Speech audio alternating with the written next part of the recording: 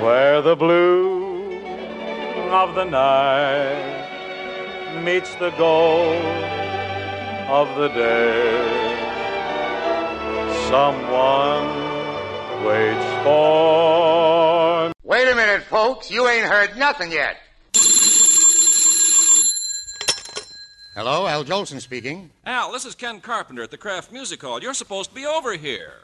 Ladies and gentlemen, the Railroad Hour.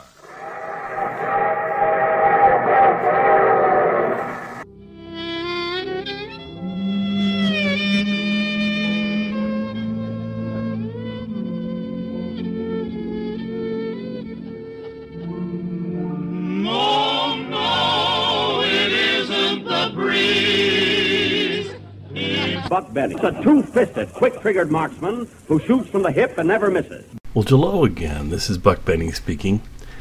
Welcome to another episode of the Bing Crosby Show and the Al Jolson Show, as well as the Railroad Hour with Gordon MacRae.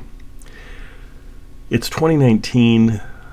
This is going to be a little bit of a long intro because I'm going to read some of Variety articles again about what's going on with Bing. Also a review of the A. Burrows' last appearance, which was a month ago. That got a really neat write-up in Variety, and so I thought I'd share that. Anyway, tonight we have on the Bing Crosby Show, A. Burrows as guest, and of course A. Burrows wrote Duffy's Tavern, and then later his son would write and create Cheers. So it's kind of neat that they both had pursued very similar programs, one in television, one in radio, and decades apart. After that, we have Al Jolson, and his guest is the Andrews Sisters. So I'm really looking forward to that one.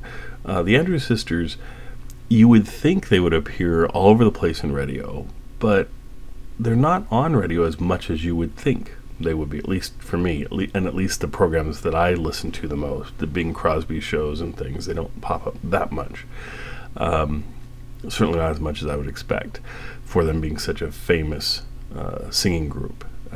Just wonderful stuff they did. This is at their peak right after the war. I think it's going to be a great time to have with the Andrews Sisters and Al Jolson and Oscar Levant. After that, on Gordon MacRae's Railroad Hour, we have the Song of Norway, and that one, sometimes they're more a popular piece, and sometimes they're more of a classical piece. The popular pieces being like Oklahoma and Showboat and that sort of thing. The classical pieces being more like this, the Song of Norway. So I hope you'll enjoy that as well. All three shows have some audio technical issues compared to what we usually present. They're not terrible by any means, but they all have their own issues. They're not pristine as we sometimes present, but I think you'll still really enjoy them for the content. One thing I thought I'd mention is I just love the fact that when we present these for you folks, it's like presenting a musical week of programming from this week 70 years ago. Because we get the Bing Crosby Show is from February 23rd, the Al Jolson Show is from February 24th, the next day, and then the Railroad Hour is from February 28th, so spanning the course of about a week. So it's pretty cool that we present those all in that order that they were originally presented in years and years ago. Now, I thought I'd get into that review I was talking about, so let's start going back to some of that. The review of A. Burrows' appearance on the Al Jolson Show from Variety said this. This is from a month ago. A. Burrows calls himself a singer who can't sing. He guested on Bing Crosby's Philco radio show along with vocalist Peggy Lee last Wednesday, the 26th of January. It turned out to be one of the season's highs. High spot of the show was Burrows' operetta burlesquing the Oklahoma-type musical, with Crosby and Miss Lee giving him an assist. It was surefire. Yucks started with a jolly bandit-type song, increased with a love-type ditty, and reached a crescendo with the grand finale, California. Burrows said he's terrific on television. A lot of guys in their trade will go a long way with that. He added that he's looking for a bankroller. If I stay out of work another year, is that a capital gain, he asks? Now, speaking of capital gains, let's go a little bit into that with some other variety articles. We'd left off with Bing Crosby getting a deal with CBS. We didn't know the particulars of it, and so here's the new information. This is Bing bags another $1 million, was the headline. That $13 million said to be laying around in CBS coffers, spoiling to be spent, is now only $12 million. Bill Paley last week made a $1 million notation on his checkbook stub after talking with long distance to Bing Crosby up on Monterey Peninsula. Following a few days conference with John O'Melveny, Bing's attorney and business intimate, the cool $1 million went for 25% interest in one of two Crosby corporations, which controls his radio and picture activities. It proved to be the sweetener that stirred the deal to a full boil. Although everyone concerned with the big push by Paley, Raiders have had their lips buttoned, it is fairly well established that Bing's guarantee by CBS for a 39-week season is approximately $500,000.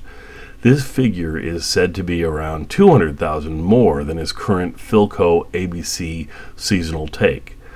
The differential being in that the nature of a bonus arrangement because of Columbia's greater collection of high-power stations, which would necessitate fewer of the whistle stops, which are now supplemented in the ABC lineup.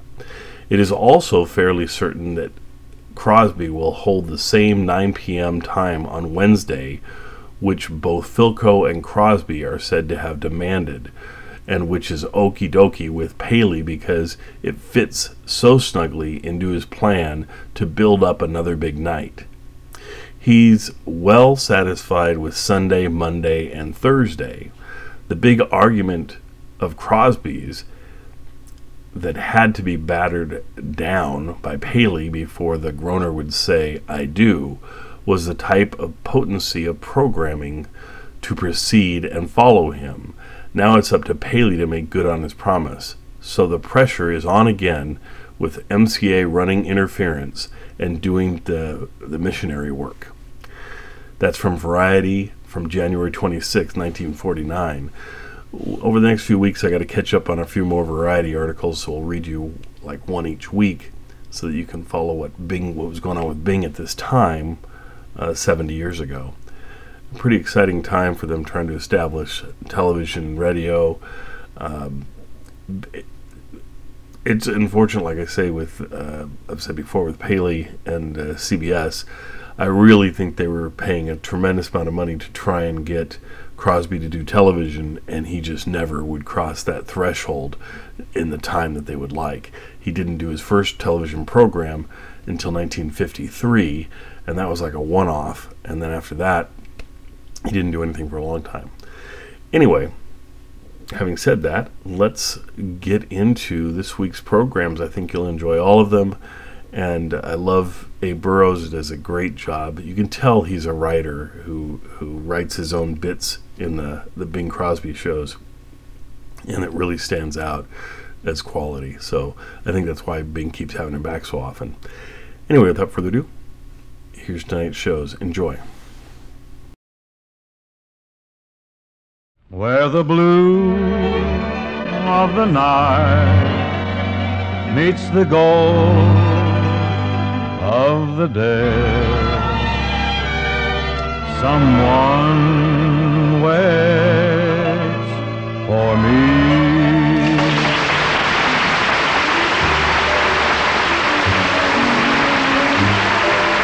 This is Ken Carpenter, welcoming you to Philco Radio Time, produced and transcribed in Hollywood with John Scott Trotter and his orchestra, Judd Collins with the Mares, and Bing's guests. Peggy Lee, a pretty girl. True. And Abe Burrows, a funny man. True. And now here's Bing Crosby, a carefree boy. False. Next contestant, please. Oh, Bing, you know that at heart you're really just a carefree boy. At heart, yes, but the rest of me won't cooperate. Think of all the men I know, you're one of the most active. You ride, you swim, you hunt, fish, golf. That's me, Jack Armstrong, All-American Charlie Horse.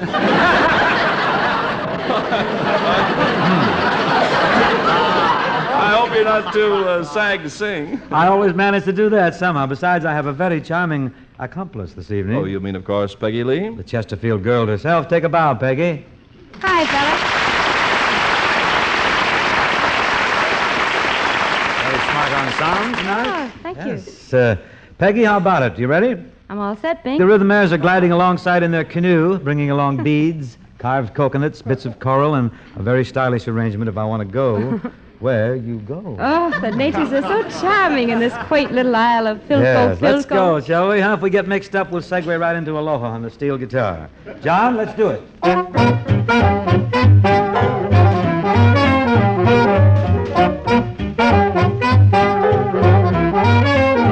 I want to go where you go, do what you do, love when you love, then I'll be happy. I want to sigh when you sigh, cry when you cry, smile when you smile, then I'll be happy. If you go north or south, If you go east or west, I'll follow you, sweetheart. We'll build our little love nest. I want to go where you go, I want to do what you do. love when you love, then I'll be happy.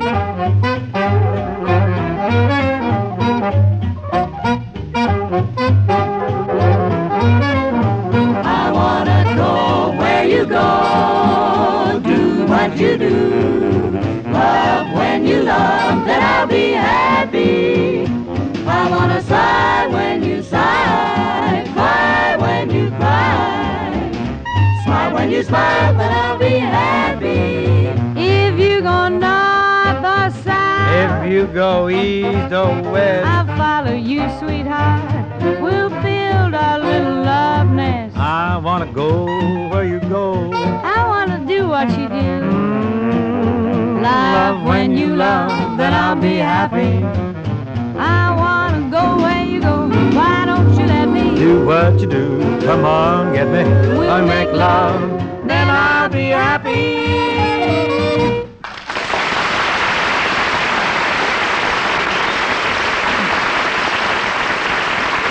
Oh, it's great, Bing and Peg, and boys and girls are really wonderful. Well, it should have been adequate, Ken. There were 7 of us in there punching on that thing. Well, that reminds me of a wonderful place for you to go. A place where you'll be very happy. I know, Mr. Paley. No. I mean, where's that, Ken? Where's a good place to go, and what makes you so happy there? Why, Bing, go to your Philco dealer. That's where. Oh, you're right, Ken. It'll sure make the Philco dealers happy, too. That'll make you happy, too. Well, it should. They've got very happy stuff there. Those happy dealers have some very happy bargains, too. Happy Chandler's listening. Hi. That also goes for Happy Felt and Happy Hooligan and the Happiness Boys. Bing, I want to tell you more about those Philco bargains. That's what I like about Carpenter, folks. You see? He's always ready to talk. Yock it up, boy. Thanks, Bing. But money talks louder than words at our Philco dealers right now. And folks, save up to $25.65 is what it keeps saying. Now, that's real important money talk. Get this. For a limited time only, your Philco dealer will include at no extra charge up to $25.65 worth of long-playing records with your purchase of a 2-speed Philco radio phonograph console. Now, talk about value. Man, you get a regular record library, up to 80 different selections, including 8 complete Crosby classics, all on non-breakable, long-playing records. And you don't pay a dime extra. Hear them on a Philco console at your dealer now. Nothing else in recorded music can match this combination for quality of tone. And any phonograph that gives you less is out of date like the horse and buggy. So get yours now at a happy saving of up to $25.65 while this offer lasts. It's Tops from Philco, the leader. Miss Lee, would you join me in presenting for the first time on this radio program a song entitled So in Love? Oh, I'd love to. You got yourself a boy, Peg. And you've got yourself a girl. At last.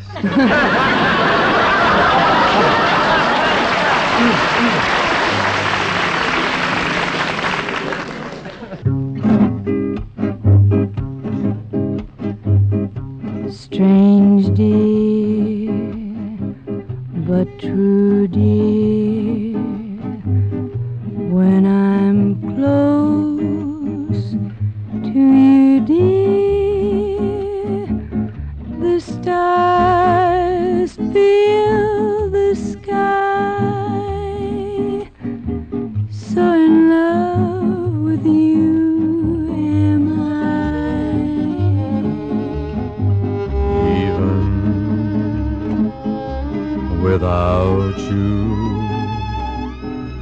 my arms fold about you. You know, darling, why so in love with you am I. In love with a night mysterious, the night when you first were there. In love with my joy delirious, when I knew that you could care. So chant me and hurt me, deceive me, desert me. I'm yours till I die. So in love, so in love, so in love with you, my love, am I.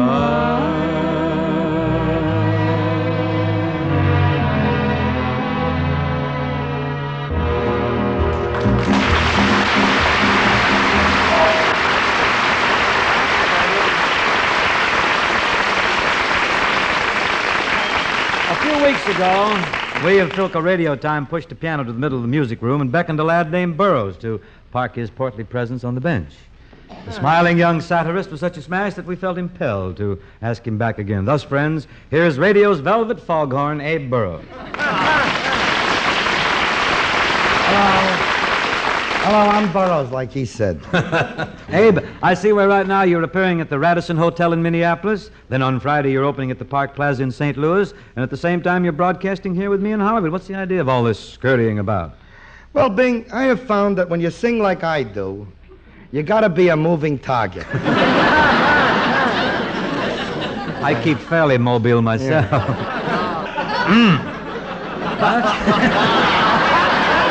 Hey, while we're on the subject, how about singing one of your typical type songs right now? Well, Bing, here's a type song. It's kind of cute. It's a very common type song. One of those ballads where a guy is itemizing all the sentimental little things that went to make up his love for her. Oh. It's what you'd call a laundry list type song. Very sophisticated. It should be wearing sequins. Like this, I'll show you. This man divulges his sources, doesn't he? You are gone and I am here. I am here and you are gone. Gone are you and here am I. Little things around the place I find that of you do me reminds. The pile of dirty dishes and the garbage in the sink. The spot upon the carpet where your mother spilt her drink. The picture of your father that was taken in the clink. Turned a little foolish memories.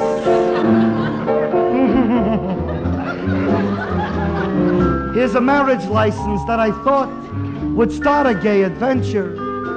A baseball bat you used the time you thought I needed censure.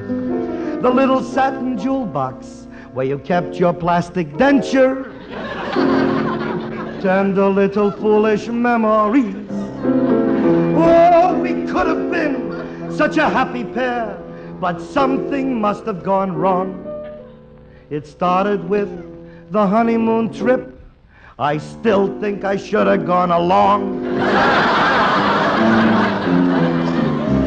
There's a pair of stockings drying on a shower curtain rack. A lovely negligee. You wore it like a potato sack. The double lock I put on the door so that you can't get back. And a little foolish memories.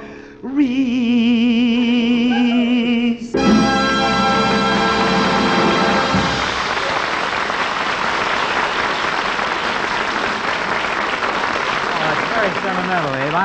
I'm sure you must have written that after a frightfully human experience. Yeah, it was pretty frightful, all right. Abe, for years you were a radio writer. When did you first realize you could sing? It was about 8 years ago, Bing. I was taking a bath, and suddenly I started to sing. Was that the first time? No, I've been taking baths for years. I'll say one thing about your singing, Abe. You got a powerful voice. Say, thanks. It's really nothing that years of training couldn't do for you. Really? You see, Bing, you got to be able to use your diaphragm and lungs. You must inhale enough air to force the notes out with power and authority. Mm-hmm. Inhaling air, that's the important thing. It's the same principle that's used by John Charles Thomas, Lawrence Melchior, and Hoover vacuum cleaner. Next time I put on my blue serge suit, I want you to come over and sing the lint off it, will you? I also do pressing, which we're doing right now. Yes, we... Agreed. Well, as long as singing is our bent, we're pressing. Pressing again? Why don't we do an operetta? You got one on you? Certainly. I got a very romantic type operetta here, but I'll need you and Peggy Lee to help me. Oh, you don't need us, Abe. Peggy, where'd you come from? We flew her in just for that one line. What a program. They spare no expense. Until we pay you. Well, anyway, I need you and Peg to help me with this operetta, Bing. If I sing it alone, I may lose face. I wouldn't let an opportunity like that get by. I was pressing my face. You'll really love this, Bing. It's my masterwork. It's a romantic, mythical kingdom type operetta. Oh, yeah. You know the kind. Oh, yeah, like the Prince of Pilsen or the Student Prince. The Count of Luxembourg, the Queen of Hearts. Jack of Diamonds. Six of Clubs. Gin. Yeah. No, I'm serious about this, Bing. This is a very beautiful, mythical kingdom type operetta. You know these things. They're almost always about love among the nobility. Oh, yeah, I know him well. The handsome young prince who becomes enamored of the poor but well-built goose girl.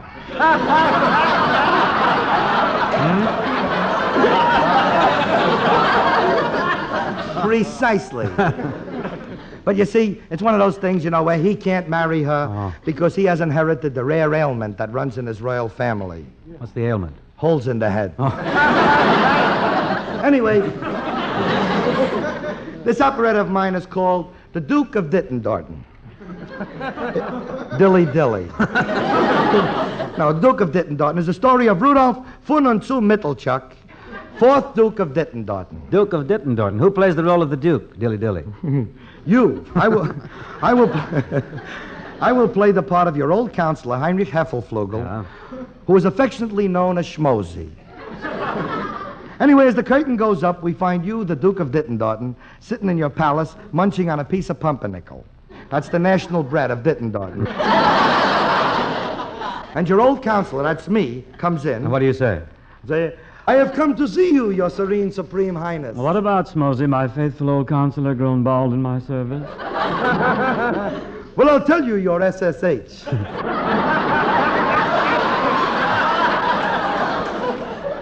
It's about the people. They are clamoring for bread. Bread, eh? I have it. Let them eat cake. Listen, you say let them eat cake. Don't you understand? The people are sick of cake. Here in Dittendorten, they love pumpernickel. Yes, Dittendortenites love pumpernickel. True, true. Dittendortenites love their pumpernickel. Dream days and nights of pumpernickel.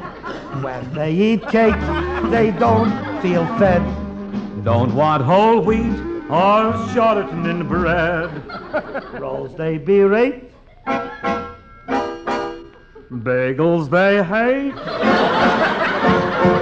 In Dittendorten they love their pumpernickel.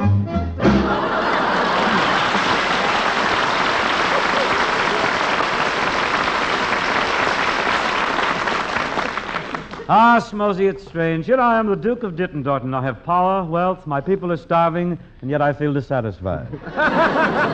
Maybe it is a wife, perhaps, you should have. A wife? Yes, you know, one of those round, soft things. This is better than pumpernickel. Now, what do you say about plighting your troth to our neighbor, the Duchess of Dorten-Ditton? What? You expect me, Rudolph, Duke of Dittendorten, to marry the Duchess of Dorten-Ditton down there? But, Your Highness, it's a rich country there. They have the world's largest dues mine. Dues? Dues. D-O-O-Z, dues. What's dues? It's very valuable. What doesn't do, dues does. Isn't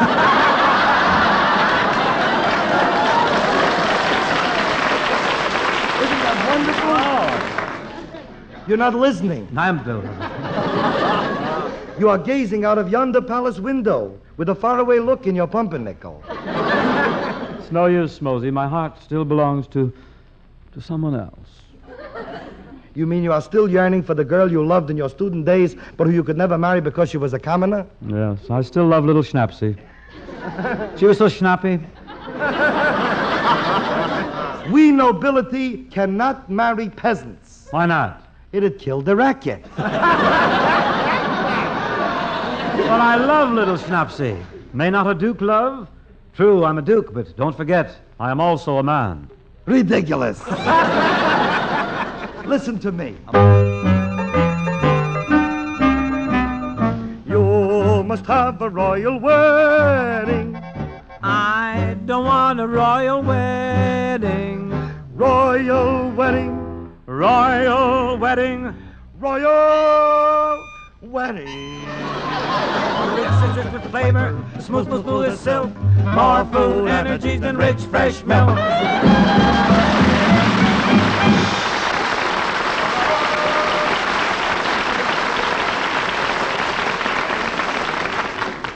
Well, sir, now the stage darkens and we do a flash type back scene, you see. We flash back to the Duke's student days. We flash back to the Duke's student days at the University of Humperdinck. Oh, good old UH, pronounced The young Duke and his friend Schmosy are talking in a tavern when a lovely barmaid approaches them. She is dressed in a lame gown with a plunging neckline, a sequin-covered apron with a plunging hem, and carrying a gold plunger. This is the traditional uniform of the humble peasant. She speaks to the Duke. Good afternoon, sir. May I help you? Station house, yeah. Good afternoon. You're beautiful. You're lovely. What's your name? I'm Schnapsy. What's your name? I'm not permitted to say. I am incognito. Just call me Rudolph, Duke of Dittendorten. You know something? I feel so strange. I've never felt this way before. Or maybe it's the lousy beer we have here.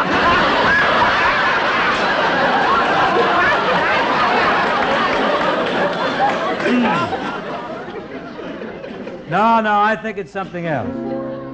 When a man is a man, And a girl is a girl, and a kiss on the lips is a kiss. as long as I am me, As long as thou art thee, it means that we are we.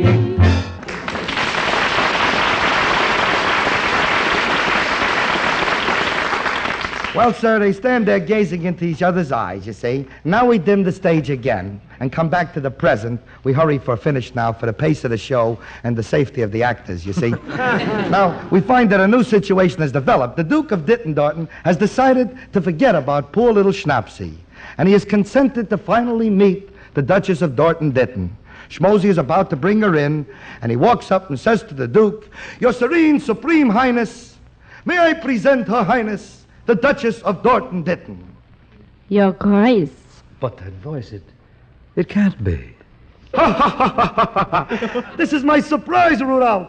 I brought back your Schnapsy. She is now a duchess. You see, several years ago, Schnapsy went to America. She went on a program called Truth or Consequences, and one of the prizes was the Kingdom of Dorten-Ditton. How wonderful. Schnapsy, we're together again, my beautiful. My sweet, we've found each other. Now we can combine our two countries. We'll unite Ditton-Dorton and Dorton-Ditton into one country. What'll we call it? Sherman Oaks. Oh, happy day. Happy, happy, happy days. Happy, happy days. Happy, happy, happy, happy, happy days.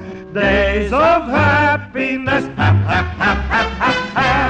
happy, happy days. Happy, happy days. Happy Duke of the Ditton-Dorton. To you all my love I've brought. Someone please ring down the curtain. Happy, happy a day.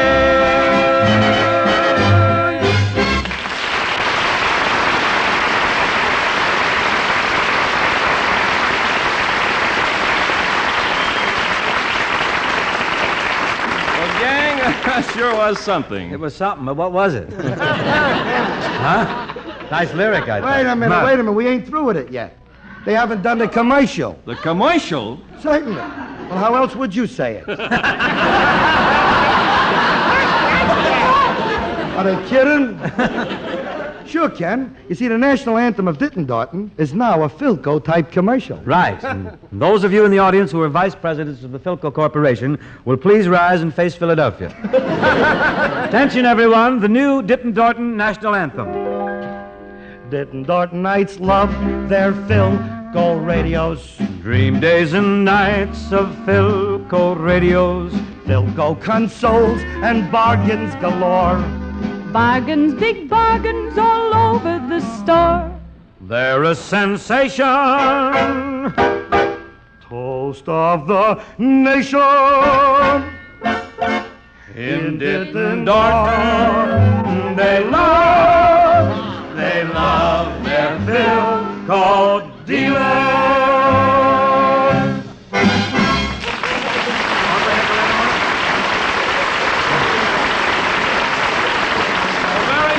Good evening, Bing. And folks, you love this. Your Philco dealer is ready to romance you with real money right now. It's the most sensational radio phonograph value ever offered. Saves you up to $25.65 on the greatest combination in the history of recorded music. While this offer lasts, you get at absolutely no extra cost up to $25.65 worth of new long-playing records when you buy a 2-speed Philco console. Now's your chance to set yourself up with a regular library of the world's finest phonograph records without spending one thin dime extra. You got up to 80 different selections, all on non-breakable, long-playing records. And on a Philco console, you hear them with unmatched quality of tone and performance. Anything less is obsolete. So don't let this great offer get away from you. See your dealer now. Those dollars saved make it more than ever worthwhile to buy your new radio phonograph console from Philco, famous for quality the world over.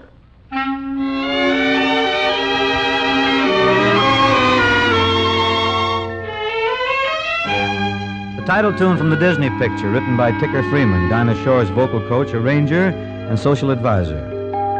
So dear to my heart, that September-y day, with the leaves turning brown and gold, when you were the dream I would hold, so dear to my heart, so dear to my heart, that December-y day, when we strolled down a snow-white lane. The kiss that we shared will remain so dear to my heart.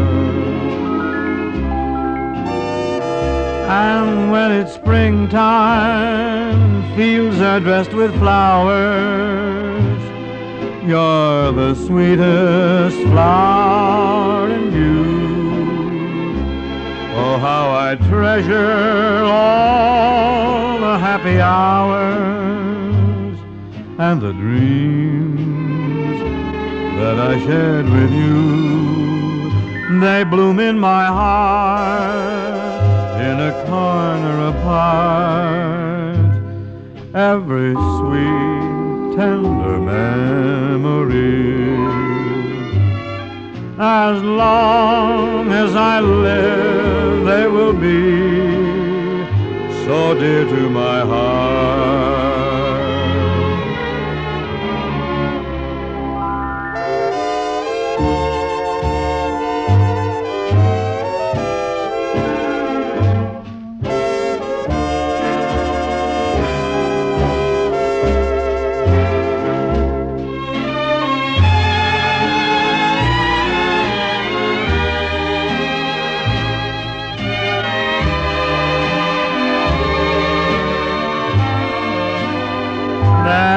Locked in my heart in a corner apart, while I tenderly hold the key.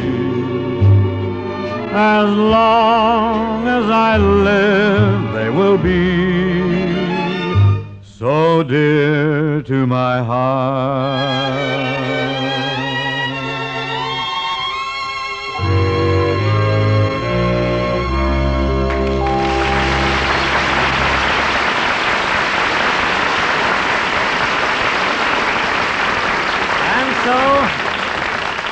So as the melody and the merriment subside, at least on this little musical pyramid club, it's time to thank Peggy Lee, Abe Burrows, and Milton DeLugg, the Concertmeister of the Dittendorten Brass Band, for being with us here. Well, thanks for inviting us, Bing.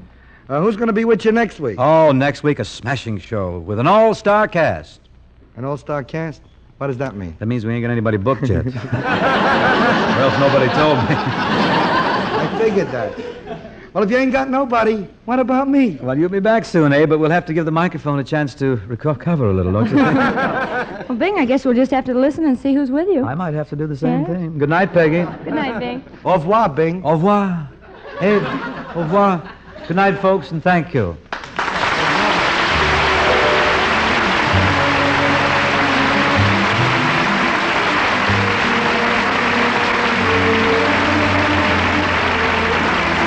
This program was produced and transcribed in Hollywood by Bill Morrow and Murdo McKenzie. Tune in to Philco Radio Time next week and hear Bing Crosby, John Scott Trotter and his orchestra, Judd Collins with the Mares, and Bing's guests, whoever they may be. Don't miss them. And remember, keep your eye on your Philco dealer now for the greatest values in radio phonographs from Philco, the leader.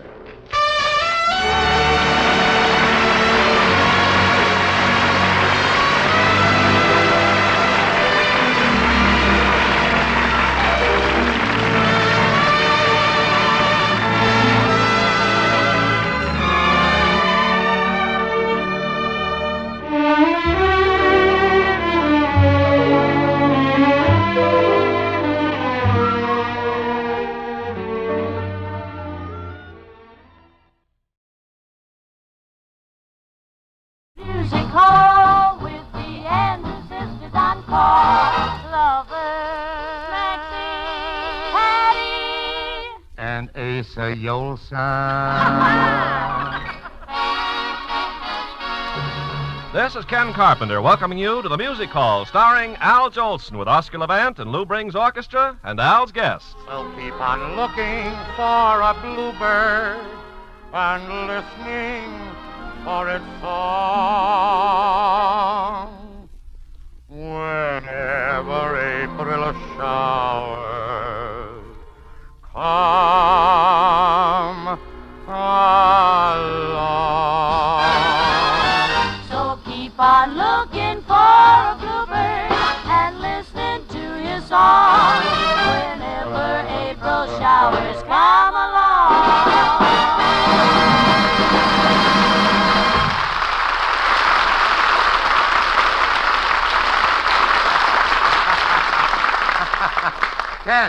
Ken, come over here, will you? I want you to do me a favor. What's that? Get those girls out of my shower, will you? And I'd like to report that so far, I still haven't been invited over to that other network. You know the network I'm talking about? The one that left NBC with a capital strain. But Not too much, folks. It ain't worth it. But anyway, but I assure you it'll be no strain on my part to sing this great opening ditty. Hit it, Lou. Hit it. Bright eyes, I know you so well. Bright eyes, what secrets you tell. I can't believe a word you say. Your eyes are traitors, they give you away. Bright eyes, they give me a thrill. Bright eyes, just say what you will. There is a meaning you cannot disguise in your bright eyes. Ah, bright eyes, I know you so well. Bright eyes, what secrets you tell. I can't believe a word you say. Your eyes are traitors, they give you away. Ah, got bright eyes, and they give me a thrill. Bright eyes, just say what you will. There is a meaning you cannot disguise in your bright eyes.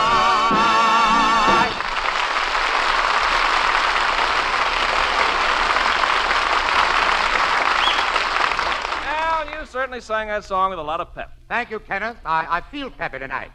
And I attribute this wonderful feeling to something new that's entered my life recently. Oh? Yes, sir. Something small, soft, charming. It makes my wife and me tingle all over when we touch it. Your little baby. No, Ken. My little mustache.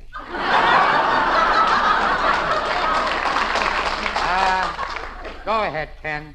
I won't charge anything. Look at it. All right. Where is it?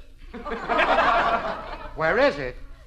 Crosby should have so much hair on his head. Look, Ken, gaze at the tip of my nose. And now, let your eyes move slowly down. Okay. Slowly, slowly, slowly. Gee, that's a pretty belt buckle you're wearing. Ken, you passed it. Well, I'm only kidding, Al. That's really a handsome mustache. I want to say this. For years and years, I tried to grow a mustache. And I couldn't until just this week. Really, Al? Yeah, you know, Ken, this Vigoro is a wonderful thing. It really is. What a difference a mustache makes in a man.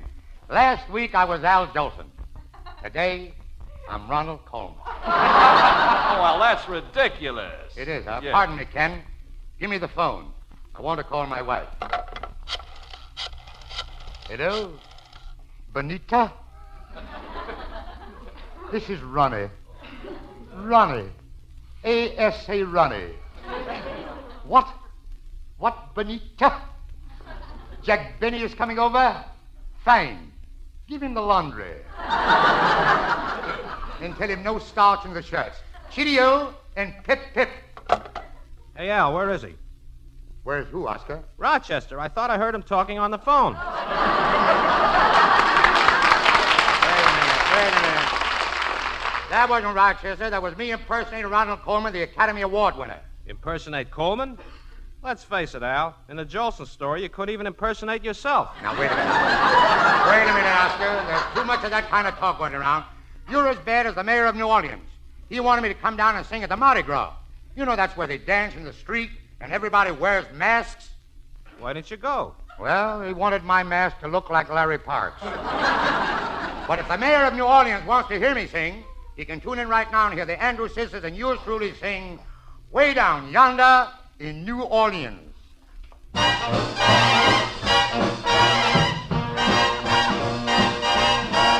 Way down yonder in New Orleans, in the land of the dreamy scene, there's a Garden of Eden. That's what I mean. Take it. Creole babies with flashing eyes, softly whispering tender sighs. Stop. Oh, won't you give your lady fair a little smile? I said stop. You bet your life you'll linger there a little while. There's a heaven right here on earth with those beautiful queens way down yonder in New Orleans.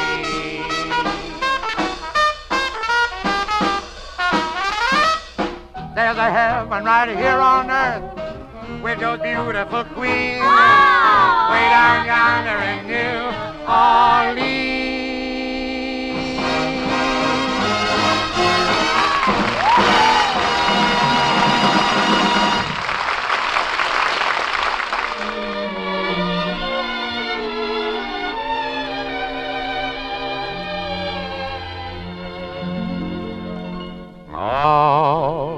by myself in the morning,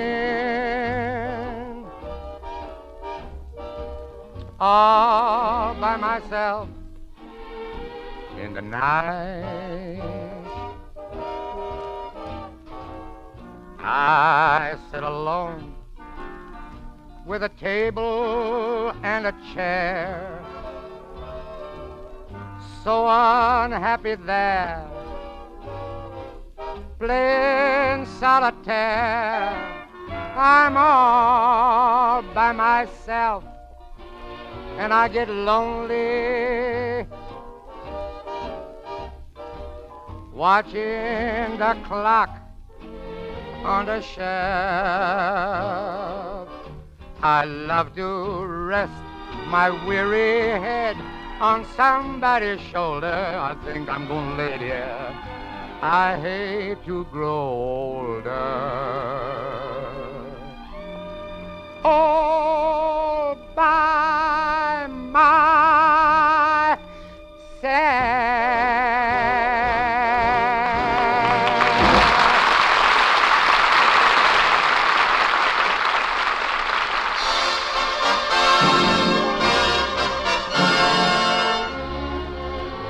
Well, girls, it's good to have you here in the hall. Oh, I'm glad to be here. I'm just thrilled. How about you, Patty?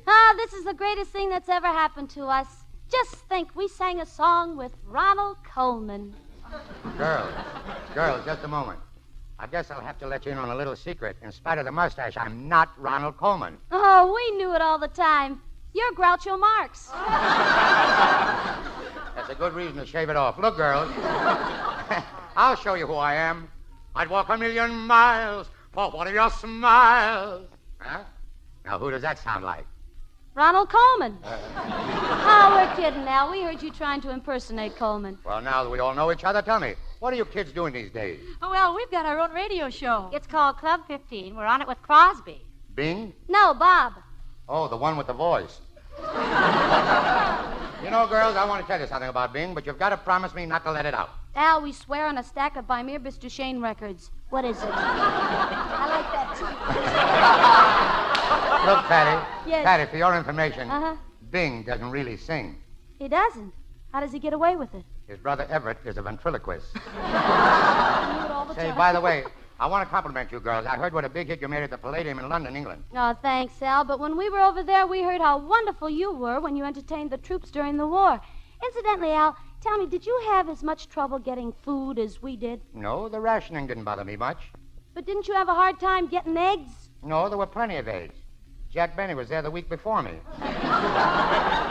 That makes me even, Jack, for what you said about my Social Security number last Sunday. Say, Al, what is this, a letter of the three wives? Oh, girls, by the way, do you know Oscar Levant? Do we? My heart begins to tingle when the bells begin to jingle. Ziggity zing zing, ziggity zing zing. Every time they play the saber dance. Do we know him? Oh. So you're the ones that run the sales of my saber dance record. Looks like we're in for some feuding and fussing. Now, look, if there's going to be any of that, let's set it to music, huh? It's a good idea. Kids, let's do feuding, fussing, and fighting. Now, wait a minute. If we're going to do it, let's do it right. We'll set up a little atmosphere. Now, suppose we're a couple of hillbilly families in Kansas. There are no hills in Kansas. All right, then we're flatbillies. Oscar, here's your chance to act. Now, you're Paul Holcomb, and the gals here are your daughters. I don't know if I can talk like a hillbilly. It's easy. Just do Rudy Valley imitating Fred Allen. Okay. Hey, daughter, 'tis like you got back with the water from the well. You guessed it, Paul. You ought to be on Double or Nothing. I was once, but I missed the first question. Well, what was it? They asked me my name. Thought that was mighty impertinent. Paul, why don't you send away and get me a husband? You ain't never going to get a husband. Look at you. You don't even wear shoes. Well, my shoes are too tight, Paul. Every time I take 'em off, my toes look like rolled anchovies. Gee, Paul, look, I think someone's coming a-courting. Yep, it's Asa Hawkins. Oh, ain't he handsome? Gosh, he looks just like Ronald Coleman. Hey, Asa, what are you doing here? War came over to marry one of your daughters. Which one? Which one's here? Gosh, he looks romantic. You know something, Pa? He sends me. The trouble is, you always come back. Now watch how you talk to her, Pa Hookum, or I'll fill her so full of holes you'll have gophers moving in. Oh, stop fussing, you two. Come on, Asa, honey. I feel romantic. Me too. Let's go down by the creek and hold toes. Gee, do you reckon this is love?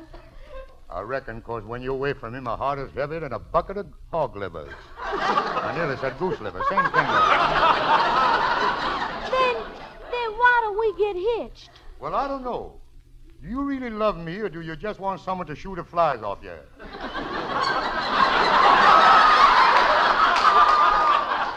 Well, I guess it's a little of both. What do you say? Happy Hookum, I'm going to give Patty a ring. Is that okay? Not with me, it ain't. Nobody's gonna put nothing in my daughter's nose.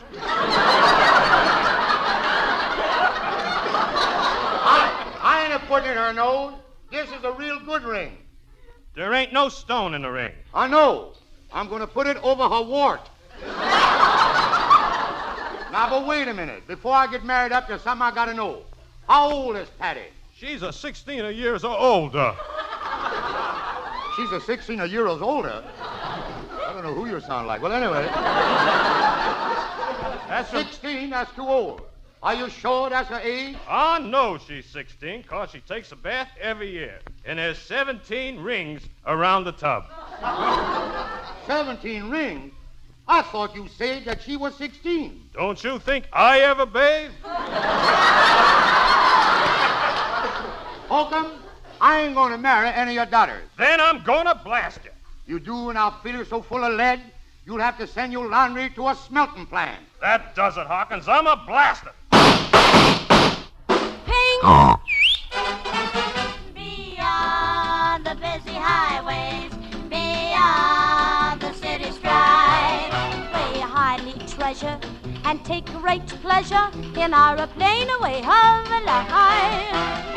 beyond the pleasant byways, beneath the friendly sky. No courthouse capers, we don't serve papers to trim some other guy. Our troubles oh, excuse me. Spread out, kids. Never. What a voice. Stick. Sure does. We get them over quick. Feuding and fussing and a fighting thing. Sometimes it gets to be exciting thing. Don't like them honoring neighbors down by the creek. No, we'll be plumb out of neighbors next week. Grandma, poor old Grandma, why they have to shoot for Grandma? She lies neath the clover. Someone caught her bending over, picking up a daisy, feuding and fussing and a fighting ping. This is the wrong to be the right ping. Let's get that funeral service over so then we can start in the feuding again. Daughter, baby daughter, poison all the neighbors' chicken. Boys no chicken. Daughter had an order. Still she could run like the dickens. I hit her with a shovel, feuding and fighting and a fussing ping. No use in standing here and cussing ping. Let's give our daughter a pistol now that she's 4 and go feuding and a fighting, feuding and a fighting, feuding and a fighting some more. Feuding and a fighting, feuding and a fighting, feuding and a fighting, feuding and a fighting, ping.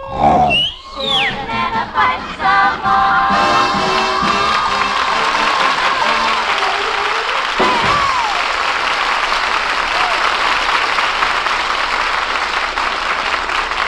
Well, I hope all that noise didn't wake anybody up. And now I'll ask my confrere, Monsieur Levant, to restore the dignity of the joint with his interpretation of the Moonlight Sonata on his bulletproof Steinway. Okay, Oscar?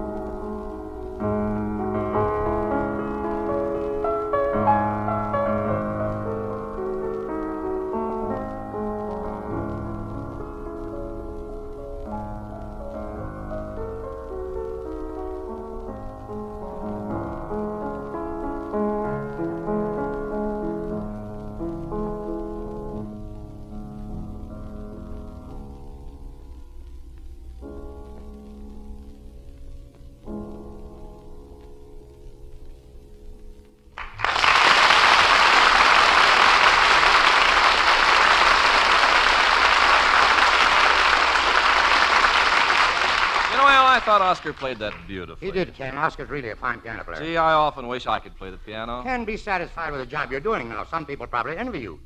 You know, there are worse jobs than being an announcer on a big program like this. For instance, take the little girl that wrote about in all the papers this week. She was an onion tester. An onion tester? I'm not kidding. This girl spends 8 hours a day eating different kinds of onions. You know, it's like being a tea taster or a wine sipper. She tests each onion for quality. Onions? 8 hours a day? Yeah. What do her friends say? What friends? You know, Ken, I feel sorry for the little kid, so I'm going to sing a song for her. In fact, if there are any other onion testers listening in, this is for them, too.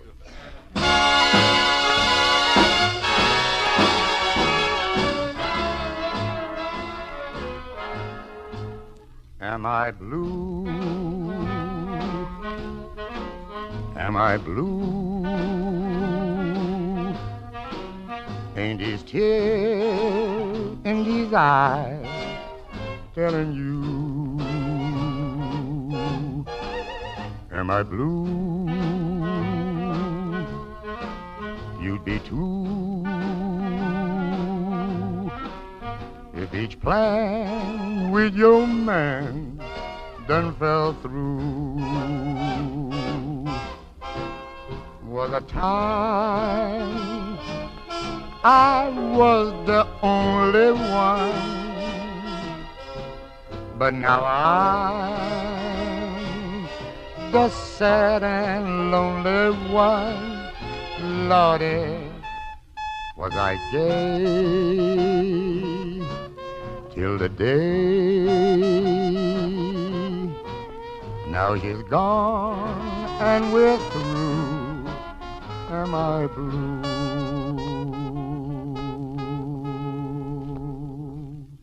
Was a time I was the only one, but now I'm the sad and lonely one. Lordy, was I gay till the day. Now she's gone and we're through. Am I blue?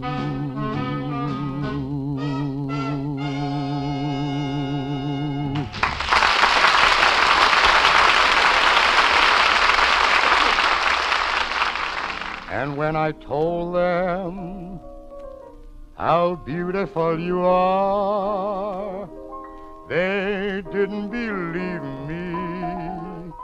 They didn't believe me. Your lips, your eyes, your cheeks, your hair are in a class beyond compare. You're the loveliest thing that one could see. And when I tell them, and I certainly am gonna tell them, that I'm the man whose wife one day you'll be, they'll never believe me. They'll never believe me that from this great big world you've chosen me.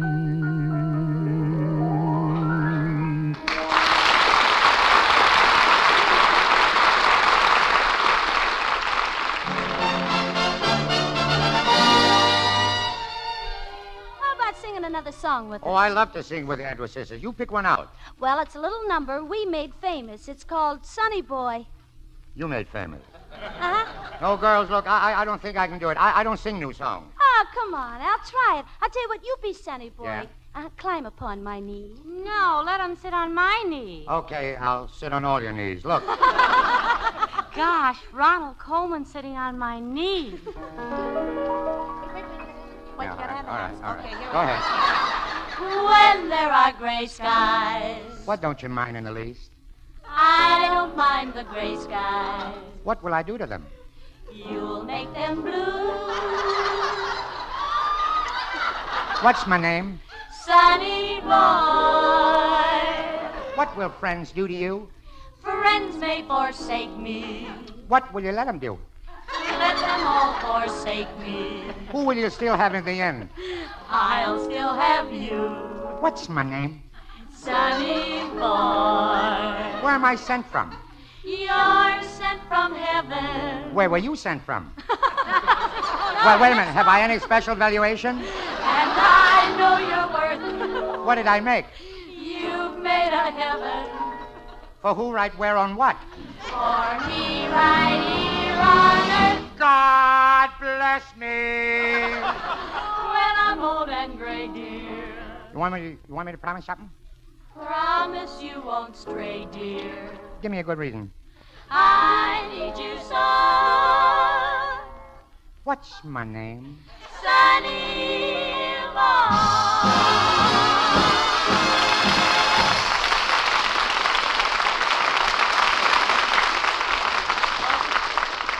There's nothing more tragic than unrequited love. Yet a good composer can take a sad subject like that, add a little wistfulness, a dash of heartache, and come up with a ditty that's really tops, and this is it.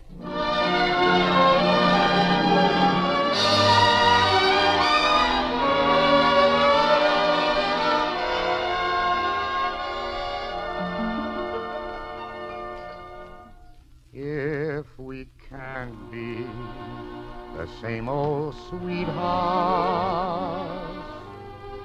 then we'll just be the same old friend. For I want someone like you to tell my troubles to. My happiness, on you it all depends. Oh, I've known you too long to forget you, and my old dream of love never ends. Though I know you can't be mine, we will meet from time to time, and we'll still be the same old friend.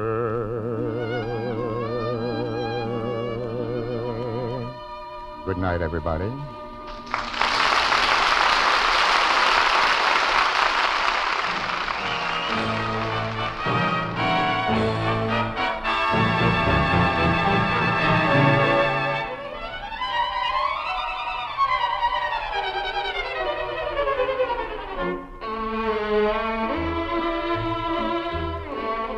The Al Jolson Show was released for listeners in the United States by NBC, the National Broadcasting Company, and rebroadcast to our men and women overseas by the United States Armed Forces Radio Service, the voice of information and education.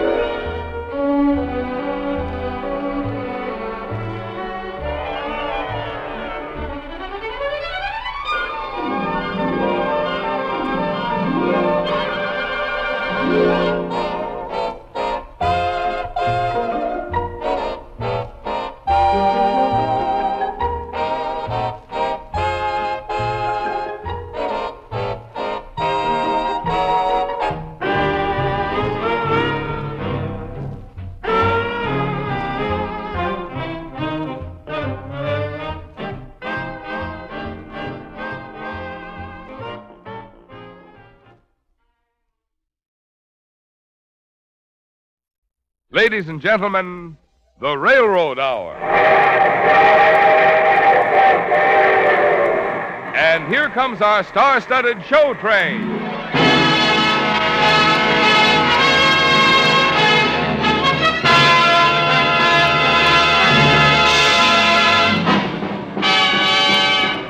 Tonight, the Association of American Railroads presents the first air performance of Song of Norway, starring Marina Cochetz as the Countess, Melva Niles as Nina, Gilbert Russell as Rick, and your host, Gordon MacRae, as Edvard Grieg. Our choir is under the direction of Norman Luboff, and our music is arranged and conducted by Carmen Dragon. Yes, tonight another great musical success is brought to you by the American Railroads. The same railroads that also bring you most of the food you eat, the clothes you wear, the fuel you burn, and all the other things you use in your daily life. And now, here is Gordon MacRae.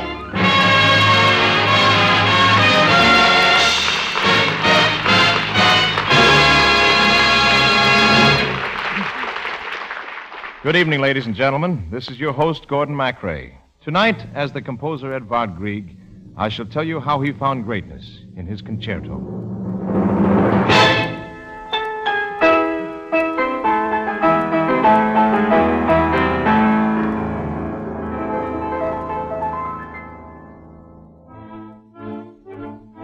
On an enchanted hill called Trollhaugen in Norway, I used to play when I was a child.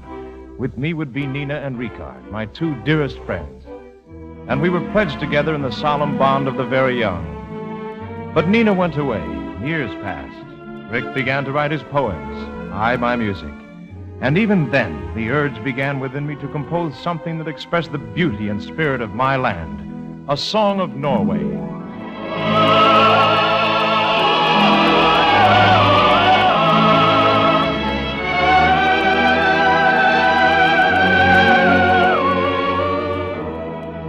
Then one day, Nina returned to Rick and to me. And we three had a warm reunion back in our beloved Trollhaugen. Say, we missed you, Nina. It's putting it lightly. Thank you, Rick. And you, Edvard. You wrote so seldom. Nina, never judge a man by the letters he didn't write. Well, the main thing is that you're home again. And you know, I used to tell people I was from Norway, but they'd look at me as if I were a savage. To the outside world, we're still Vikings. People of mountains and ice. Oh, come now, Rick. You, Edvard, could do so much. A man whose music is as Norwegian as a fjord. You see, Nina, Rick's still waving his flaming sword. Sword, fjord. I made a rhyme. You're not supposed to. Rick has always been the poet, ever since we were children. And you were always the princess, Nina. And you, the minstrel, Edvard. Again we stand on Youth's green hill. The poet, the minstrel, the princess still, and who will swear that no matter where fortune takes us or how we fare, we will be free. I will. I will. And I will.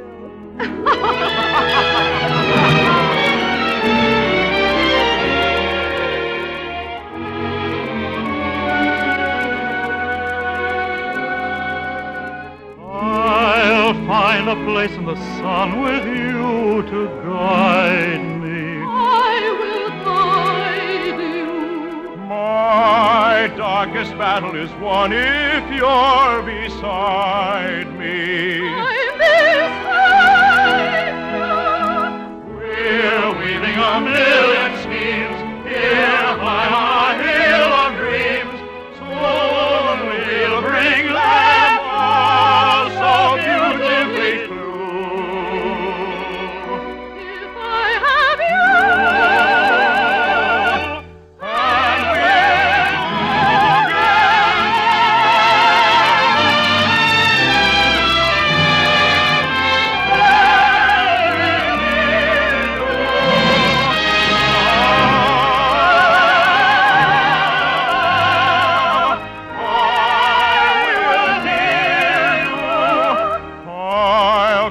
every height unclimbed. I'll rhyme every rhyme unrhymed. I'll find a home shining and fair. and you'll be there. And you'll be there.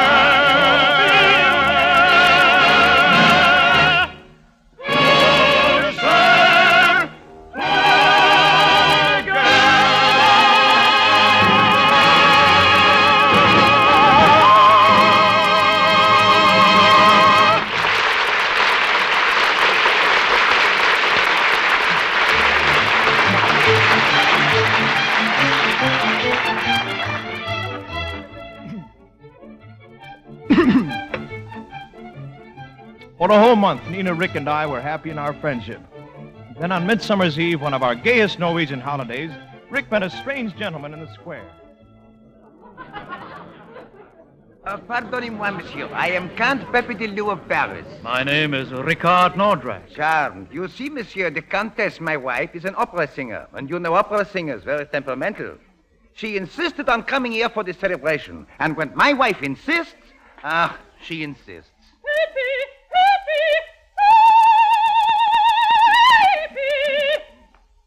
What's that? That is either my wife or a factory whistle. What a quaint place! Pepe, you may present me to these charming people. Oh, with pleasure, my dear. The famous diva Louisa Giovanni, also the Comtesse in private life, when there is a private life. Oh, how I love this place.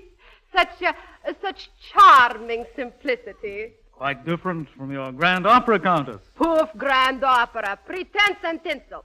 Grand Opera and I met and parted.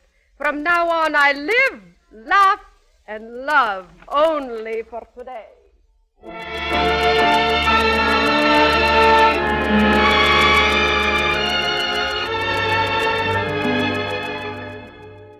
No, not tomorrow, but no, I have my heart desire. No, never mind about how I take the piper's side. My heart wants this moment. I never taught my heart what meant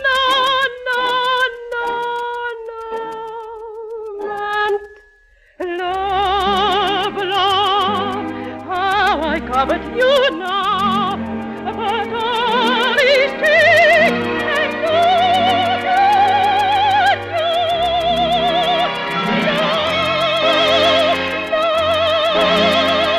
not forever, but now I'm yours.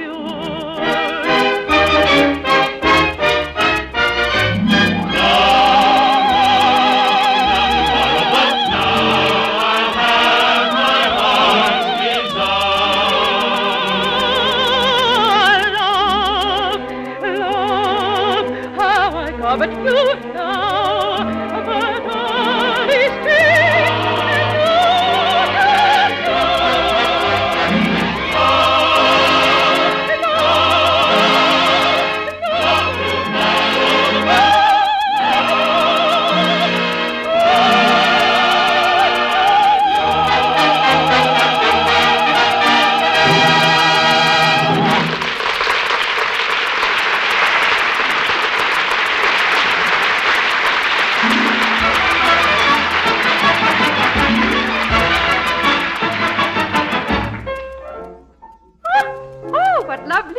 coming from that house. Who is playing? That's Edvard Grieg. Grieg? Who is he?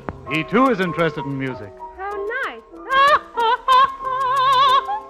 Beautiful. It must be new. But then, you know, Grieg is always writing little songs. Lovely. Lovely. Bravo. Oh, I beg your pardon. Oh, young man, you simply play entrancingly. Well, thank you. And for that, I'm quite willing to look up to you, but not indefinitely. Oh, I'm sorry. I shall come right down. Pepe? Yes, my dear. We stay here. But your concert in Amsterdam. Cancel it. Where I like it, I stay. Poof. But the Queen is expecting you. Poof to the Queen. But, Louisa, you can't poof the Queen. Pepe, go cancel Amsterdam. Louisa, I tell you. Yes, Louisa, I cancel. Young man. Yes, madame? Tell me about this Edvard Grieg. He's a man of rare genius who one day will be one of the greatest composers that... He's one of the first attractive geniuses I've ever met. how do you do? I'm so glad you like my music. Oh, Edvard, this is Madame Louisa Giovanni, the famous singer. You're quite handsome. Well, thank you. Again. Edward, I must call you Edward, n'est-ce pas? Edward, I'm a person of great impulse. As an artist, you must understand. Oh, I do. That is, I think I do. Poof, like that. I left that stuffy opera for the glitter and excitement of the concert hall. Does that interest you, Mr. Grieg? Me? Well, I don't quite understand. I had not as yet selected my accompanist, but just now, when I heard you play, I decided. Poof, there he is. Edvard. Oh, thank you very much, but I really... Good. I will tell Pepe I have discovered another protege. He will be furious. Edvard, this is wonderful. Your chance to be heard. But, Rick, our work together, the music for your poem. Oh, you can do that when you come back. Oh, Rick, I just can't. Shh, Nina. We must tell her. Tell me what? Well, Nina, a lady came here today, a rather overwhelming lady. I know. The opera singer. She's the talk of the entire village. Nina, she wants me to go with her on a concert tour as her accompanist. That means being away a long time. Nina, you must realize the opportunity. Yes, it is an opportunity. I don't know what to do. Oh, you must go, Edvard. You will travel and meet great people of music. And they will hear your music. That's the important thing, Nina. They will hear Edvard Grieg's music. Yes, Rick. Go tell her Edvard will accept. Oh, gladly. Nina. Oh, Nina. Here in our lovely northern twilight, I'm seeing you as if for the first time. Edvard, darling. And with the sight of you comes music. Can you hear it? Yes. It's so near it touches us. Music. Of the wind and the trees.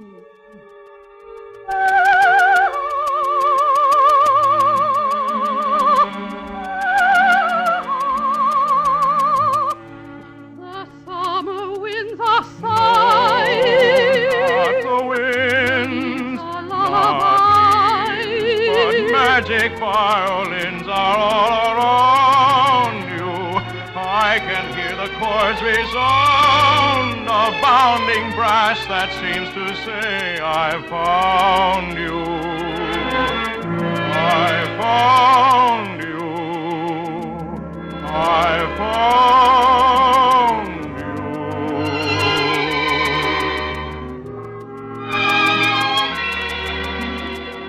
Strange music in my ears. Only now, as you spoke, did it start. Strange music of the spheres. Could its lovely hum be coming from my heart? You appear, and I hear song sublime. Song that I'm incapable of. So dear, let me hold you near, while we treasure every measure, so that time can never change the strange new music.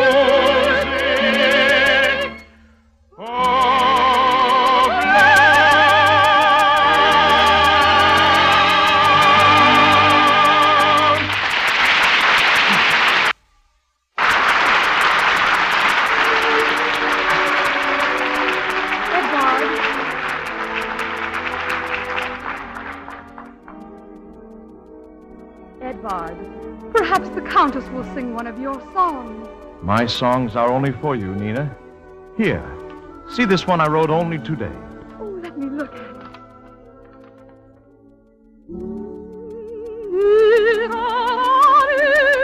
Oh, Edvard, it's beautiful. What do you call it? I love you. Now, there's a new name for a song. What better name could there be? I love you too, Edvard Grieg. Nina, will you marry me? Yes, Edvard. Oh, darling. Edvard, it's all settled. Oh, Pepe! Yes, Rita. So, Edward, you will be my new accompanist. Oh, what is that music? Festival is starting, Countess.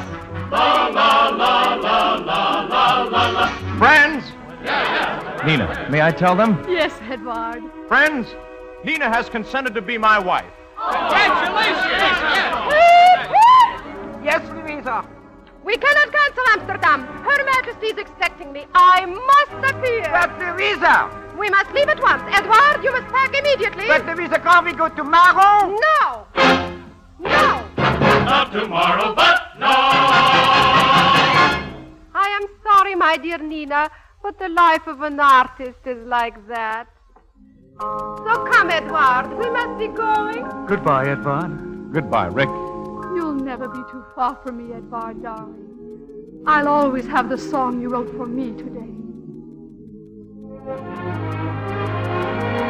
Ringing clear, song of songs sublime, songs that climb above.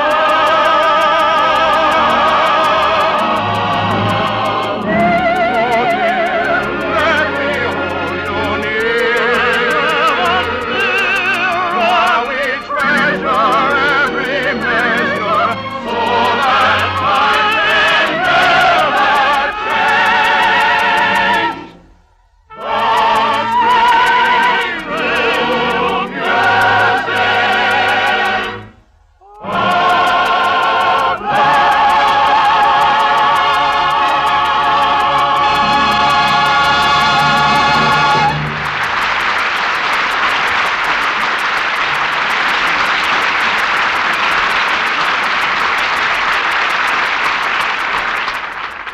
of Did you ever stop to think of the railroads as a special sort of highway? Well, that's just what they are. And because we have railroads, it is not necessary to burden our other highways with a lot of extra large and extra heavy vehicles. The sort of vehicles which interfere with the convenient use of the roads by ordinary motor vehicles, and which overstrain and break down the highways with excessive loads.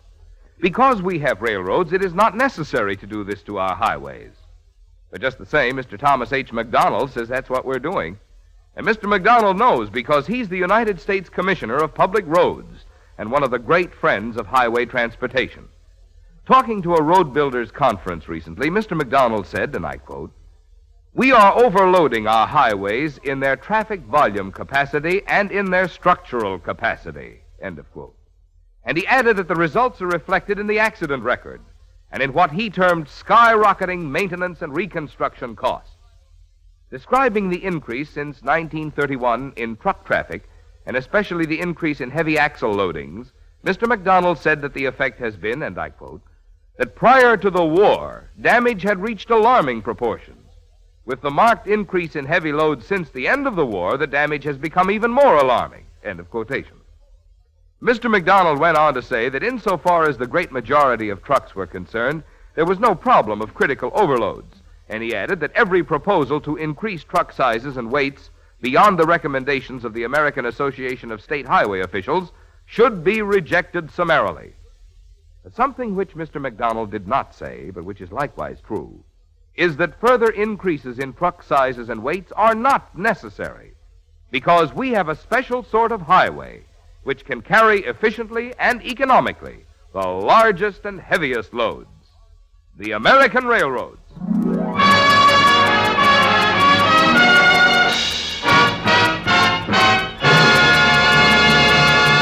Now back to Song of Norway, starring Marina Koschetz, Melva Niles, Gilbert Russell, and your host, Gordon MacRae, as Edvard Grieg.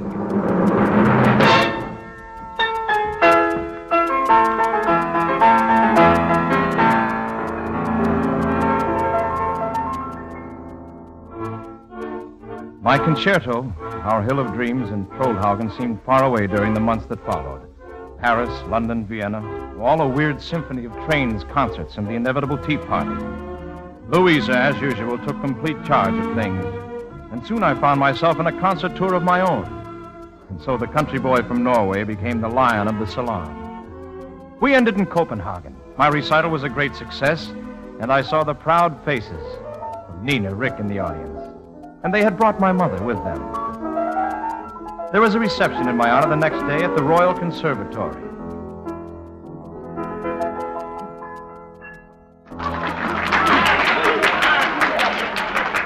Thank you. Thank you very much. Edvard, Nina.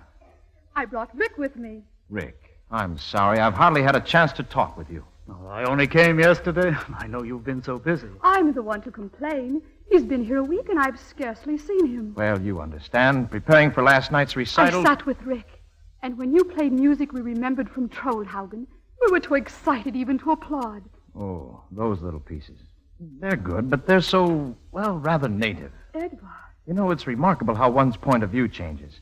Now I want to reach for something more important than just folk music. And have you found something more important, Edvard? Oh, come, Rick. You take everything too seriously. Edvard, Yes, Nina? Rick has completed his poem. Good, Rick. Fine. It's as beautiful as Norway itself. I'm sure it sings with your words, Rick. Not yet. It needs your music, Edvard. Oh, Edward, darling, I have the most exciting news. I have trapped a second line for the reception. Louise, you remember my friends, Miss Nina? Oh, yes, the little girl from Norway. Edward, do you know whom I brought with me? Henrik Ibsen. Ibsen. He's here to talk to you about writing the music for his new play, Per Gynt. My music in an Ibsen play? Nina, Rick, did you hear? Ibsen has become world famous. It's a great honor, Edvard. Yes, another rung upward. Exactly, my dear girl. This would have happened if he'd buried himself in that silly little village of yours. Edvard Grieg would have written great music no matter where he lived. Poof! Those simple little folk songs? Nah, when we were in Vienna... Louisa, Monsieur Ibsen is waiting on the terrace. Be quiet, Peppy. Yes, Louisa. In Vienna, dear Nina, my Edward wrote a song especially for me, a gay, happy song. Yes? I love to sing it. Peppy, I said I love to sing it. Oh, yes, Louisa, dear, please sing. Oh, no, Peppy. Oh, please do, Louisa. Very well. If you insist. I insist.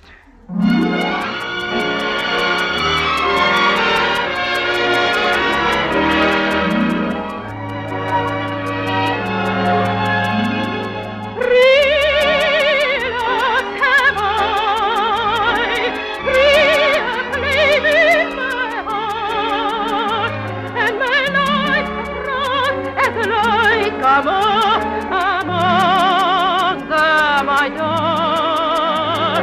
My first love is to know, another love is to sing.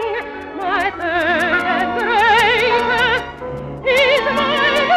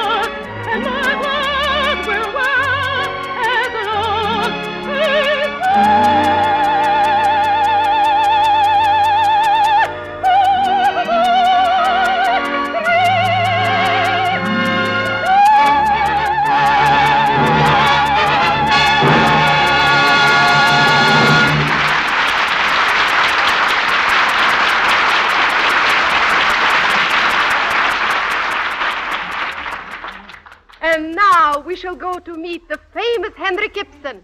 Come, Peppy, Edward. Nina, will you excuse me, please? Yes, Edvard. And Rick? Of course, Edvard. It will be an historic moment. Nina, I'm afraid the music to my poem will never be written. It will, Rick. It must. Edvard promised. And you know he'd never break a promise made on Trollhaugen. There you are, children. Oh, Mother Grieg. Rickard, I've had a letter from your father. My father? What did he say? He said that you shouldn't have made this trip, that the doctor forbade it. Rick, you never told me you were that ill. I'm not. Everyone worries too much. Come, let's have some tea. In a little while, Rickard. I want to talk with Nina. Oh, then please excuse me. I'd like to meet Henrik Ibsen. Oh, I worry so about Rick. And about you, too, Nina. Me, Mother Greig? Nina, when are you going to marry him? Well, I don't know. You should. You two have been engaged for a long time. But Edvard has been traveling so much. Yes, that is something the Countess is always careful to arrange. She has helped him. Nina, we are simple people. Such a woman does not think as we do. Edvard needs you, Nina. Now more than ever. Attendez, everyone!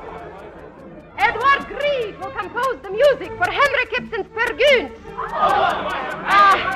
He will go to the Italian Riviera where he will work with Herr Ibsen. And every so often I shall drop in on Edward to inspire him. Nina, you heard? Yes, Rick. Nina, we've lost him. Oh, Mother. Nina, Rick. Isn't it wonderful? I'm going to Italy to write with Henrik Ibsen. Well, have you nothing to say to me? Yes, Edvard. As from a dream come the hopes of the past, unfortunate vagrants, shadows that stand in a once lovely land, despoiled of its fragrance.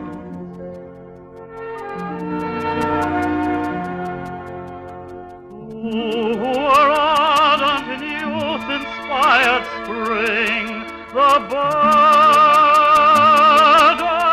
and the minstrel, once made a vow that together they would sing, but where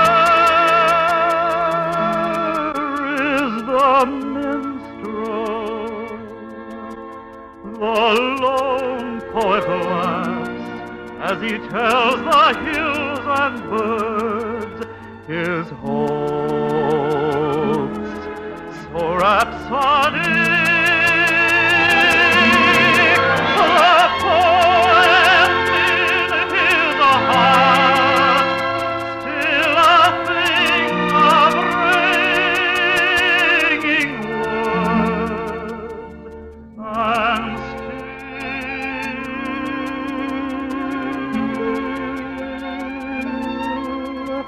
on melody. Goodbye, Edvard. Rick, don't go, please. Nina, you must do something. You must. Come, everyone, a toast to Edvard Grieg. And may today's announcement bring him fame and all the things that make life worthwhile for an artist.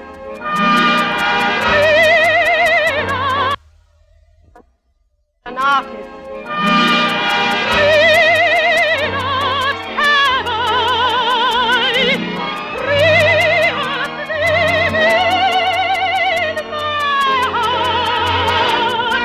No!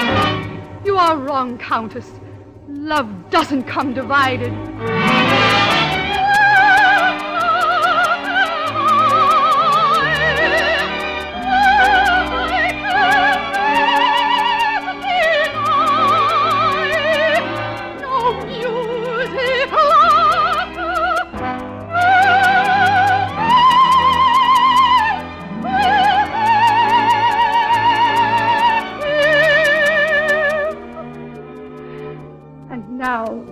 May this announcement which I make bring happiness to my one love. Edvard Grieg and I will be married 1 week from tonight. Nina, you've made me very happy. Edvard, my dearest. Congratulations, my dear. I do hope the Riviera will not be too cold for you.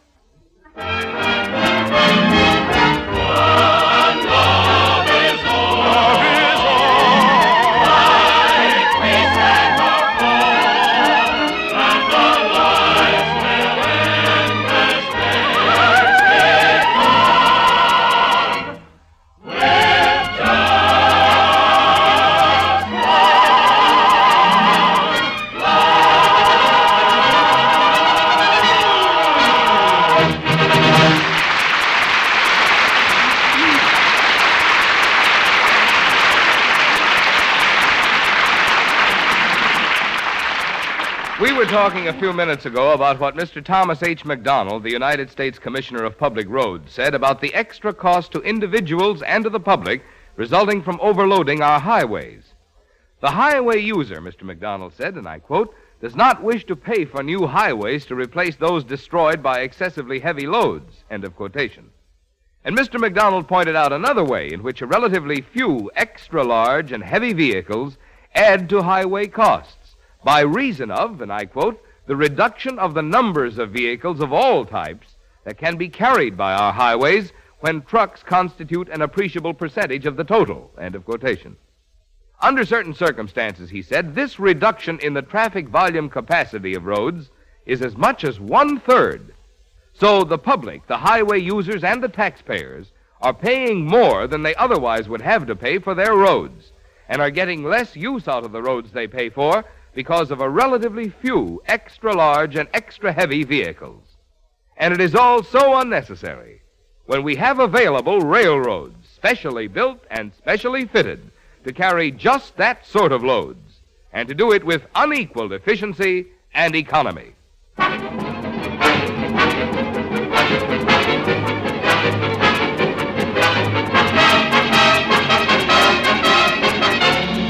The Railroad Hour show train will return in just a moment after a brief pause for station identification.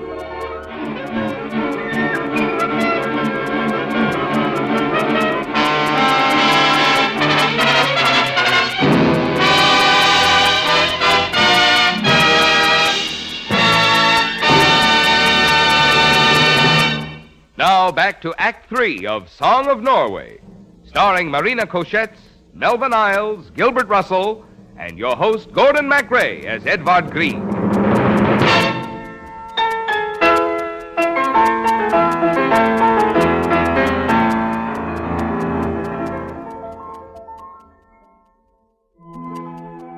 I went to Rome and began work with Ibsen on Peer Gynt. It was a stormy collaboration filled with quarrels and bickerings. Somehow the music for Ibsen's strange tale would not come to me. My nerves became frayed and jumpy, and the ever-present conflict between Nina and Louisa added to my distraction.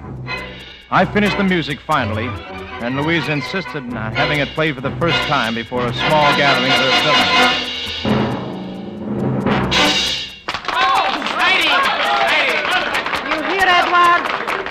You hear, Edward? They're applauding for you.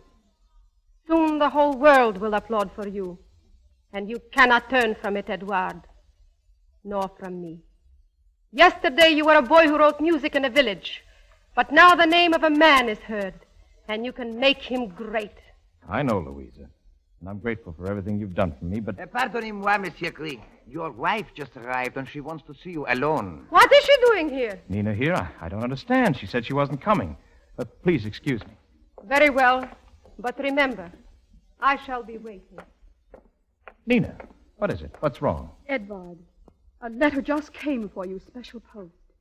It's from Mother Grieg. From Mother? Well, let me have it, please. Oh. Edvard, what is it? It's Rick. He's gone. Oh, Edvard, no. This note. He left it for me. Dear Edvard, the day is passing, and our lovely fjords sparkle with the last light of a dying sun. It is so with me in my life, for I can hear God whisper, to you, Edvard, I leave Norway, the maid so fair, like crystal to behold.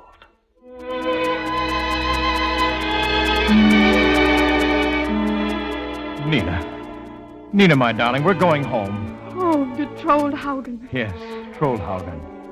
Oh, Nina, I failed you as I failed Rick. Can you still love me? I've never doubted, nor will I ever. I hear you ask if I am yours for keeping. Shame that a doubt should ever pass your lips.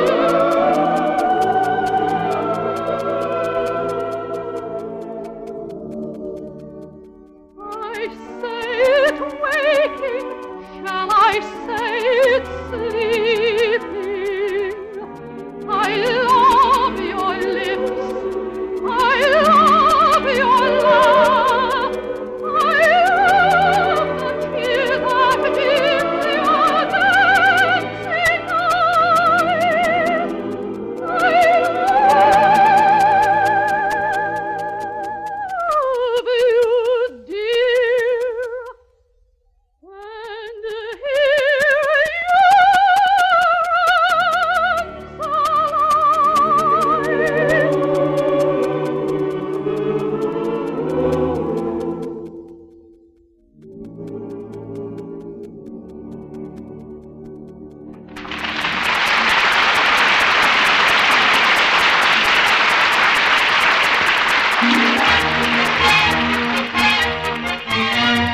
Christmas time, Kris Kringle is on hand.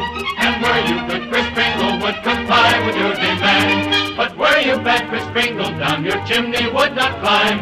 And you'd be standing empty-handed, which would be a crime.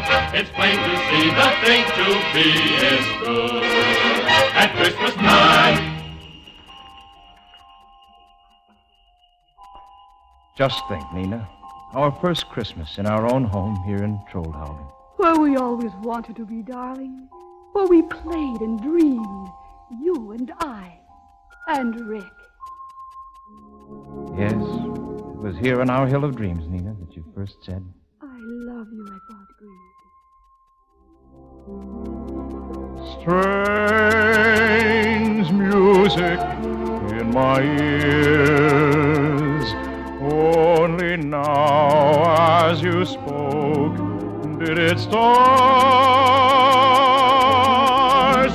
Strange music of the spheres, and its lovely hum is coming from my heart.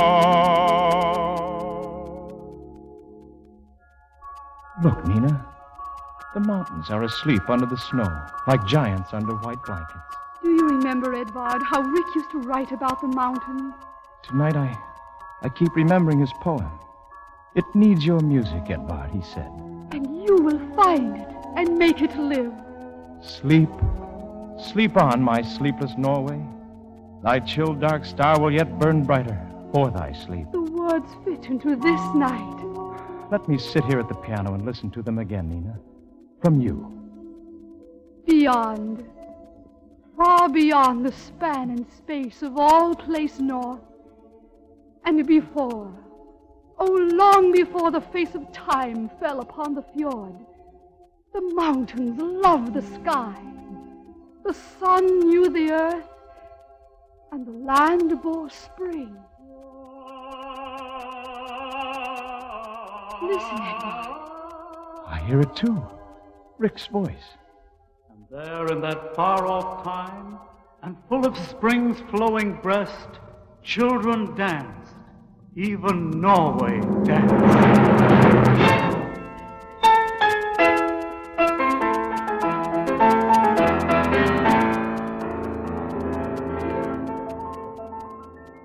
Go on, Edvard. Go on. Once long ago. He sings with Rick's words. Long, long ago, mid these hills dwelled a maid. Mark you well, for the maiden's name was Norway. Like Christmas to be heard, men were alike entranced when Norway danced. Edvard, you found it. Rick's Dream, a song of Norway. You kept the promise at last. Yes, Nina, we three are together once more. And Norway will answer his song with her own. The song of Norway ringing clear through the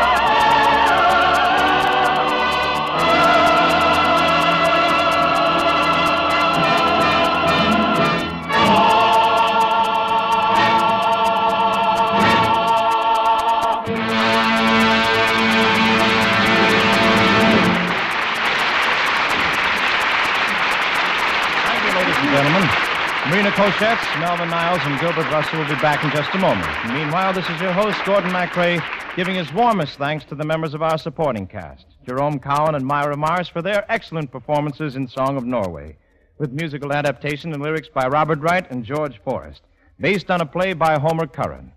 Song of Norway was adapted for radio by Milton Lazarus, who also wrote the original stage play.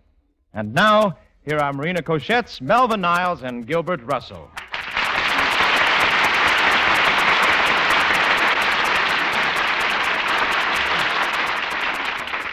Gordon, I just want to tell you how very much I enjoyed appearing for the Association of American Railroads in this exciting production of the thrilling Song of Norway. Ditto from me, Gordon. And from me, too. Well, we all thank you, Marina, Melvin, Gilbert.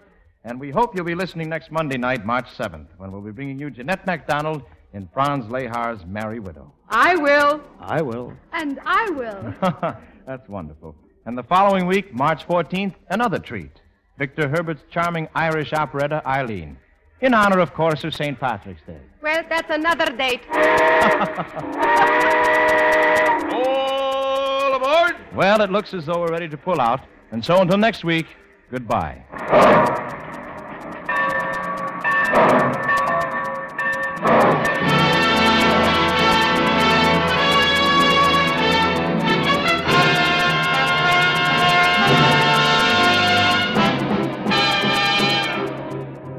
Song of Norway has been presented by special arrangement with its original producer, Edwin Lester, and through the courtesy of Universal International Studios, who will soon world premiere The Life of Riley, starring William Bendix as Riley. Marina Cochetts appeared by arrangement with Metro-Goldwyn-Mayer, producers of the Technicolor picture Little Women, starring June Allison, Peter Lawford, Margaret O'Brien, and Elizabeth Taylor. Gordon MacRae appeared by arrangement with Warner Brothers. This is Marvin Miller speaking. The Railroad Hour is brought to you each week at this time by 132 railroads of the United States. Each one of them has its own operations and services. Each one competes keenly with others for business. But all of them work together through the Association of American Railroads for the improvement of all railroading and for better service to you.